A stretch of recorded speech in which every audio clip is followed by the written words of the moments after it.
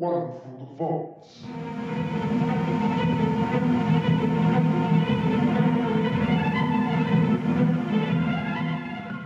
Welcome to another episode of One from the Vaults, the podcast that brings you all the dirt, gossip, and glamour from trans history. I'm your host, Morgan M. Page. One from the Vaults will explore some of my favorite moments from North American and European trans history. I love history because it's my favorite kind of gossip. Scandalous, sensational, and most importantly of all, not about me. Directly, anyways.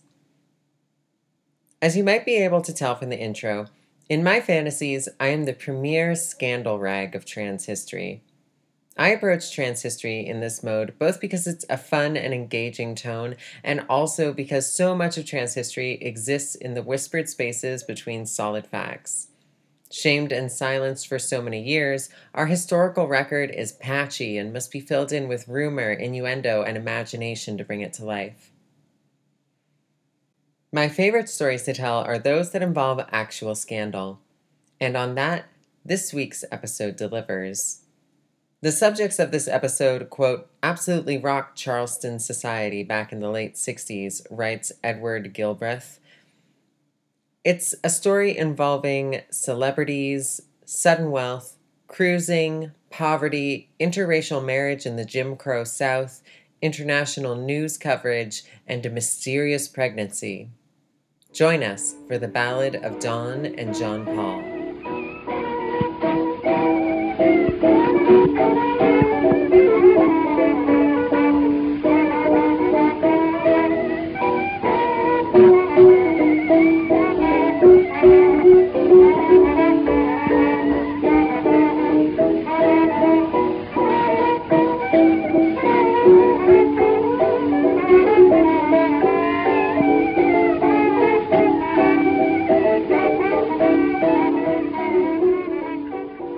The person who would become Don Langley Simmons was born in 1922. Or, if you believe a later marriage certificate, 1938, to an unwed teen in Heathfield, Sussex. Her mother worked as a servant in Sissinghurst Castle, the home of Virginia Woolf's lover, Vita Sackville West, and her husband. She married Sackville West's chauffeur, Jack Copper. There's some confusion in the various tellings of this story as to the parentage of Don. Some online commentators note the physical resemblance of Don to Vita Sackville West and suggest that Don may in fact have been the illegitimate child of Sackville West and chauffeur Jack Copper. This seems far-fetched to me, but I do love the cinematic quality it lends to the story. In reality, Marjorie Hall Ticehurst was the unwed teen who gave birth to Don, and it was Marjorie's mother, Don's grandmother, who raised the child while both parents worked in the Sackville West Castle. Just picture Downton Abbey and you'll get a general idea of what that life was like. Dawn would later claim that she had a condition which caused her genitals to swell, leading her to be misgendered at birth and raised as a boy. Researcher Edward Ball did not find evidence to support this claim. Here's how she described it to This American Life in the 1990s. I was born in a country village in England with a country midwife. And when I was born, the clitoris was so swollen they couldn't tell if I was a little baby boy or a little girl. And the law in England was that at that time, it was a very cruel law, which incidentally was changed through my case. The law in England at that time was that when in doubt, the child is just automatically registered as a boy, with dire results. Now today, if that had happened, the baby is immediately taken to the hospital, has just a little surgery, and everything is put right. Mm-hmm. In my case, it wasn't. And it was very difficult when I looked like a little girl. Then when menstruation started, it was irregular in that, but it was very frightening. After the war, Dawn worked as a teacher on an Ojibwe reserve at Lake Nipigon in Ontario. It's worth noting that the history of white teachers, both in day schools and especially in residential schools, on reserves is a stain on Canadian history. Indigenous children subjected to white teachers were often forced to give up their languages and traditional cultures, and many were physically and sexually abused, some even being murdered. This is not to say that Dawn was responsible as an individual for such acts, but it is something to keep in mind. She later wrote about her experiences on the reserve in her 1955 book, Me Papoose Sitter. Following her stint on the reserve, Dawn returned to England where she first began working as a writer, in addition to teaching in Croydon. Her work as a journalist led her to immigrate to the United States, where she took a job as society editor for the Nevada Daily Mail in Missouri. 2 years later, while working as a society columnist for the Port Chester Daily Item, she met Isabel Whitney at an art show. Isabel was a lavishly wealthy woman descended from Eli Whitney, who had invented cotton gin. The two became close, and soon Dawn moved into Isabel's mansion on West 10th Street in New York. Following the publication of her first book, Me Papoose Sitter, Dawn's next project was a play titled Saraband for a Saint. Staged in Harlem in 1957, the play was an interracial love story between two male soldiers. Perhaps unsurprisingly, it attracted controversy and gained Dawn the attention of celebrities. She began writing biographies on socialites, royalty, and celebrities around this time. She would go on to write books about Princess Margaret, Vinnie Ream, Jacqueline Kennedy, Lady Bird Johnson, Mary Todd Lincoln, Margaret Rutherford, and others throughout the rest of her adult life. At the end of the 1950s, Dawn wrote a 150-page gay novella. The plot is about an older writer who cruises a 19-year-old man and hires him to be his servant. Like most gay novels from the time, it ends in murder. Though the novella was never published, it and her previous play, Saraband for a Saint, give us some clues as to her activities in the 1950s. Though living with Isabel, she was almost certainly cruising for gay sex. It's likely that Dawn was out as a gay man as much as anyone could be in 1959. The following year, Dawn met British actress Dame Margaret Rutherford. You might remember Rutherford as the psychic medium in the film adaptation of Noel Coward's Blithe Spirit, or as the original Miss Marple. Rutherford and her husband, Stringer Davis, had a strange habit of adopting young adults. Rutherford was quite taken with Dawn and adopted her not long after they met. They would remain in each other's lives until Rutherford's death. Isabel, however, was in poor health, so the two decided to buy a pink stucco house in Charleston. Zagria notes that the house was located in the gay area of Charleston. Isabel died before they could move down to South Carolina, and Dawn, for some reason, flew Isabel's body to her own home in Heathfield, England, to be buried, though Isabel had never visited there in life. Dawn inherited Whitney's large trove of antiques and art estimated at $1 million. Alone, Dawn returned to the big pink house in Charleston, where she installed herself as part of society there. Virginia Carr recounts a popular story in her biography of Southern writer Carson McCullers that McCullers met Dawn at a party in 1963. McCullers apparently took Dawn aside and told her, "You are really a little girl." This moment of recognition is all the more interesting given that if she were alive today, as Sarah Schulman writes of McCullers in The New Yorker, quote, she might have been living as a transgender man. By this time, Dawn was known to be cruising men at a nearby bus station. Evidently, admittance into gay society in Charleston was dependent on having a beard, in other words, being married, so the single Dawn was unable to find friends there. Zagria notes that white gay men in Charleston at the time sexually segregated themselves from black men. This is yet another way in which Dawn differed from them, as she actively pursued sex and relationships with gay black men. On the one hand, this could be seen as somewhat more progressive than her white gay peers who eschewed all contact with black men. But on the other hand, it may have entered into the realm of racial fetish for Dawn. Remember that her 1957 play had been on the subject of interracial gay relationships. Dawn fell in love with an 18-year-old black man named John Paul Simmons. However, her efforts to get his attention as a man failed. She transitioned around this time and began living as a woman. When she pursued John Paul as a woman, he quickly moved into her house. Dawn wanted to access the newly created gender clinic at Johns Hopkins University Hospital, which you can hear about more in our previous episode on Reed Erickson. She got into the program in 1967, the Summer of Love, and John Paul went with her to the appointment. Dr. Edgerton at Johns Hopkins informed Dawn that he believed sexual reassignment surgery would be a mistake for her, but that they would do it if she wanted. The possibility of Dawn having surgery drove John Paul out of their home, a scene tragically familiar to many trans women who date chasers. She begged him back by saying she wouldn't have surgery, but once he agreed to come back, Dawn went ahead with the surgery the following year. Her surgeon was Dr. Howard Jones. It was then that she changed her name to Dawn Pepita Langley Hall, Hall being the surname of her grandmother, and Pepita being the name of Vita Sackville West's grandmother.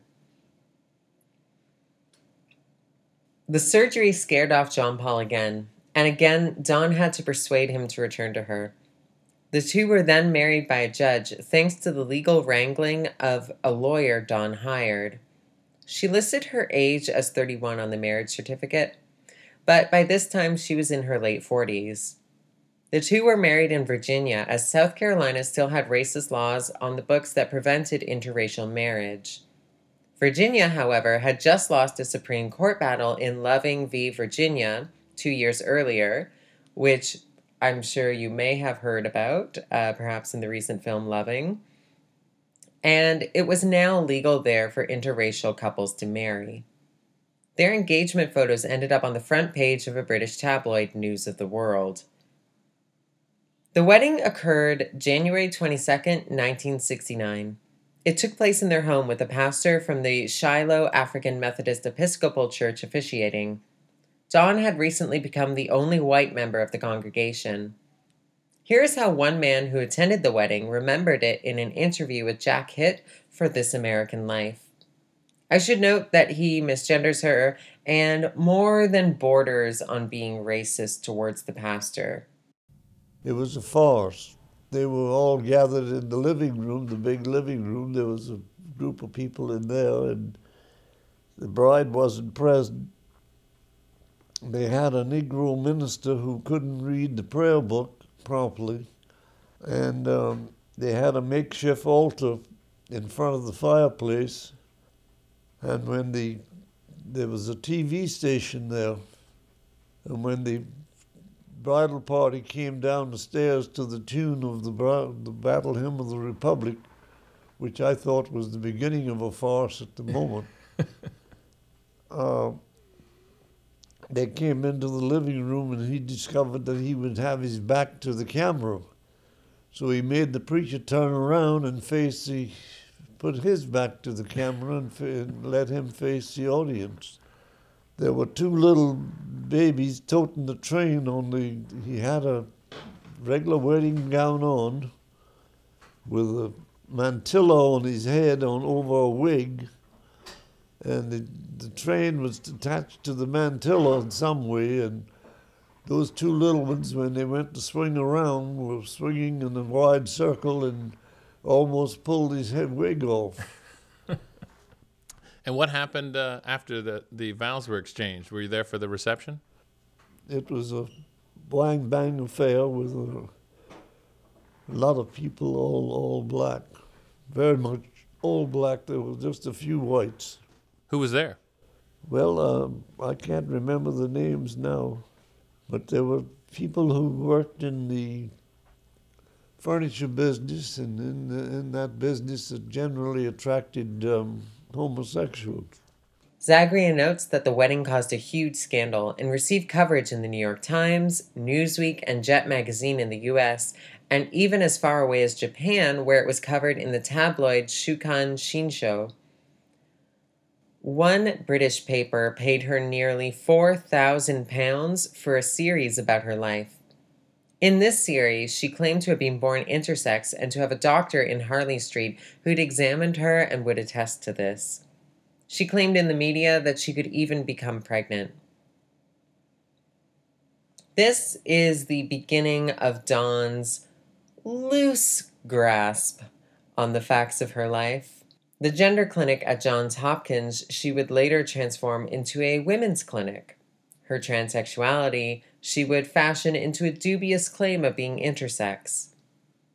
When Dawn's mother died, she and John Paul visited her grave in England. While there, Margaret Rutherford used her connections to get their marriage blessed in an Anglican church in Hastings, Kent. But the media coverage, in addition to the great scandal of being both an interracial couple and Dawn's being trans, upended their lives when they returned to Charleston. Dawn's society friends stopped speaking to her, while the town turned itself on the newlyweds. In addition to facing daily insults in the street, someone set a crate on fire outside their home and even poisoned their dog. Dawn's relationship with John Paul, though motivated by her passion, may have bordered on a sugar arrangement. Already bleeding money from the two weddings, Dawn kept John Paul's interest by buying him 3 or 4 boats along with 3 cars. They may have been pariahs, but they lived large for a time. The Whitney estate's trove of antiques and art began to dwindle. The bank threatened to foreclose on the pink stucco house, and in 1971, it did. Dawn and John Paul moved into a cheap rented house in the wrong part of town. Rumors about Dawn swirled around town. Some Charleston residents even believed, or said they believed, she had gained voodoo powers by marrying Jean Paul. These powers were tied to her piercing brown eyes that Jack Hitt claims are the thing people remember about her most in Charleston today. Dawn appears to have begun receiving welfare around this time, apparently having been drained of finances by the marriage and subsequent efforts to keep John Paul's interest. Zagria brings up the point that none of the money in this story makes sense. If Dawn inherited approximately $1 million of an estate from Isabel Whitney, why would her house need to be mortgaged? Why would she end up on food stamps? And while on food stamps, how would she finance these trips back to England? Since much of this is derived from her autobiographies, which are filled with obvious lies about her being intersex, among other things, we are only left with questions. Regardless, with less money to hold his interest, Dawn's grip on John Paul became weak, and he soon took up an affair with another woman. The woman became pregnant, and in what seems now a completely bizarre scheme, Dawn and the woman's father arranged for Dawn to fake a pregnancy, check into the hospital to give birth when the woman did, and for Dawn to buy the baby. Dawn began patting her baby bump and wrote to Johns Hopkins Clinic to tell them that she was now pregnant. They, I'm sure somewhat incredulously, invited her to come for a checkup, at their expense. She turned down the offer, but did phone in late October 1971 to tell Dr. Edgerton that the baby had arrived. The 49-year-old Dawn registered herself as the baby's mother and named her Natasha. Around this time, she published the first of 3 autobiographies, which she had titled The Ballad of Dawn and John Paul, though the publisher renamed it Man into Woman. The book is filled with what we now might euphemistically refer to as alternative facts. In it, she puts forward her claim again to having been born intersex. Her relationship with John Paul around this time became volatile. He came and went. When he was around, Dawn would turn up bruised and injured, which she blamed on white muggers and the continued racist backlash against their marriage. But when Jean Paul was not around, these mysterious bruises would disappear. One letter she wrote to her husband reveals the truth behind her stories. Quote, "My dear Johnny, I am not upset with you, as I know you were not yourself the other night. I have no money left. You know that, and you destroyed all of my work when I couldn't give you $30 for your son. I shall never stop you from seeing Natasha, as I love you and have always loved you. Nobody would love a man who has tried to kill them several times, given them 45 stitches in their face, broke their nose and cheekbone, and ruined the eyesight in one eye. But I have never ever shut the door against you, and you came back. You were the kindest man I ever knew before that woman ruined you with drink. I am eternally thankful to you for the most beautiful baby in Charleston. You don't have to live with us again, Johnny. I don't think you can live with anybody." Her accusations against white attackers continued, culminating in one particularly dramatic story in which she claims a masked white man broke into her home, threatened her baby, raped her, and broke her arm. She filed no police report. The story would later be told on NPR as being about a mafia thug. Here's how she describes it. Warning, it is mildly graphic. And he said that Dawn Langley Simmons had 2 chihuahuas for bridesmaids at her wedding. Well, I didn't have 2 chihuahuas as bridesmaids at my wedding. My little maid was married in the house, and she looked after the 2 chihuahuas, and she brought them down for her wedding on a cushion. And this was the story. So I called Dina Crane, who was my media agent, and I said, "Dina, you call that Albert Goldman, and you tell him I'm suing him for $1 million. If he doesn't print a retraction." I did not have 2 chihuahuas as bridesmaids at my wedding. And so he called up in turn Dina, and he said, "You tell Dawn that if she doesn't sue me, I'll tell her who tried to have her killed in Charleston." And we'll come to that in just a moment. And he did. He was investigating the role that the mafia had played in the drug trafficking. They used the inland waterways and so forth, and the lonely plantations and so forth. And he was told this story in a bar.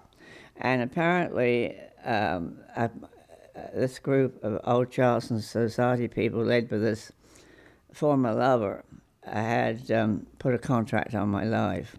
And of course, that night I was alone in the house, and Natasha had then been born, my daughter. And I heard a crash upstairs, and I thought the baby had fallen out of her cot. I ran upstairs, and there was a man standing over her wearing a ski mask, white man, holding a knife over the baby. He broke my nose. He crippled this arm, which has never been, I've been able to use it properly since, and broke my big toe, beating me up, and it was a rape thing. And then he threw me off the porch. The porch was 3 stories up. I was fortunate enough to land on a lump of sand and covered with blood. I crawled in the house, and that actually happened. Whether or not these attacks actually occurred, it's clear that the South was not a welcoming place for an out trans woman married to a black man and raising his child. She fled with the baby to the Catskills. There she bought a house with a $200 down payment. Jean Paul left his other child and other wife to follow Dawn and Natasha north. There he worked as a sculptor for a time, but soon the old troubles returned as he took up drinking and drugs again. Eventually, things became so bad that Jean Paul was taken to an asylum in Albany, where he was diagnosed as schizophrenic. He would spend the rest of his life in and out of hospital, committing minor crimes when he was released.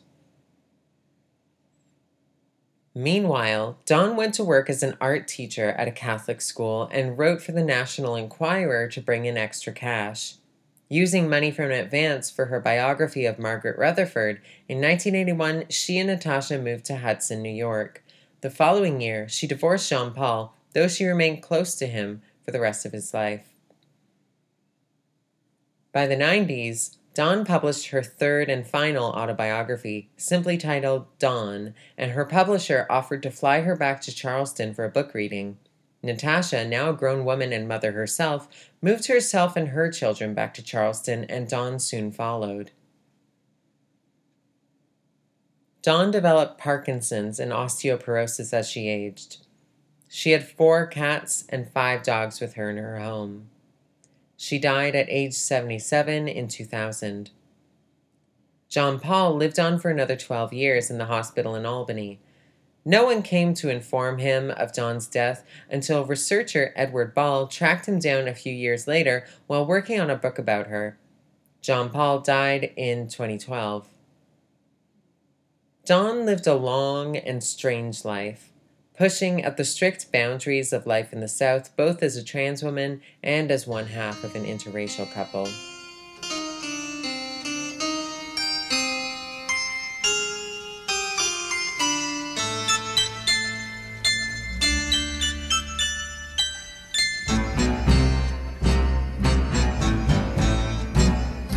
Come to my door, baby.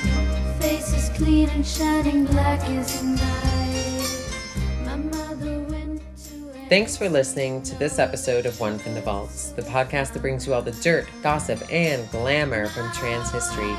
I'm your host, Morgan M. Page. One from the Vaults is written, recorded, and produced by me, Morgan M. Page. It is recorded in Montreal, Quebec, on the traditional territories of the Algonquin and Haudenosaunee. Check out the show notes for all the sources I used. If you like the show, please subscribe on SoundCloud, iTunes, or Google Play. And if you'd like to contribute to the making of future episodes, please consider donating to my Patreon at patreon.com/OFTV. Donors who give $5 or more per month receive a free bonus mini episode every month. You can also tweet at me at Morgan M. Page on Twitter. Join us next time for another story from our trans ancestors. Good night. my teachers all laughed at smirking stares, cutting deep down in our affairs. Preachers of equality think they believe it, then why won't they just let us be? They say I can't see you anymore, baby. Can't see you anymore. One of these days I'm gonna stop my listening, gonna raise my head up high. One of these